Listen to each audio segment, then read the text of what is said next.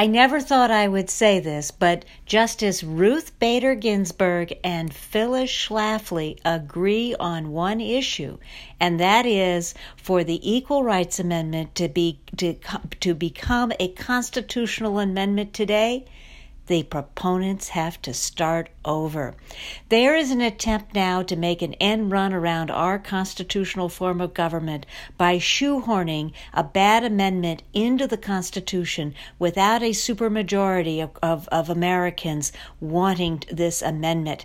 So the attempt in Virginia is to ratify the ERA, put it in the Constitution, pretend there's no time limit.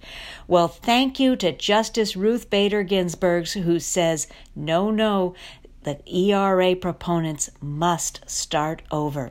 This is Anne Schlafly Corey with an Eagle Forum Minute.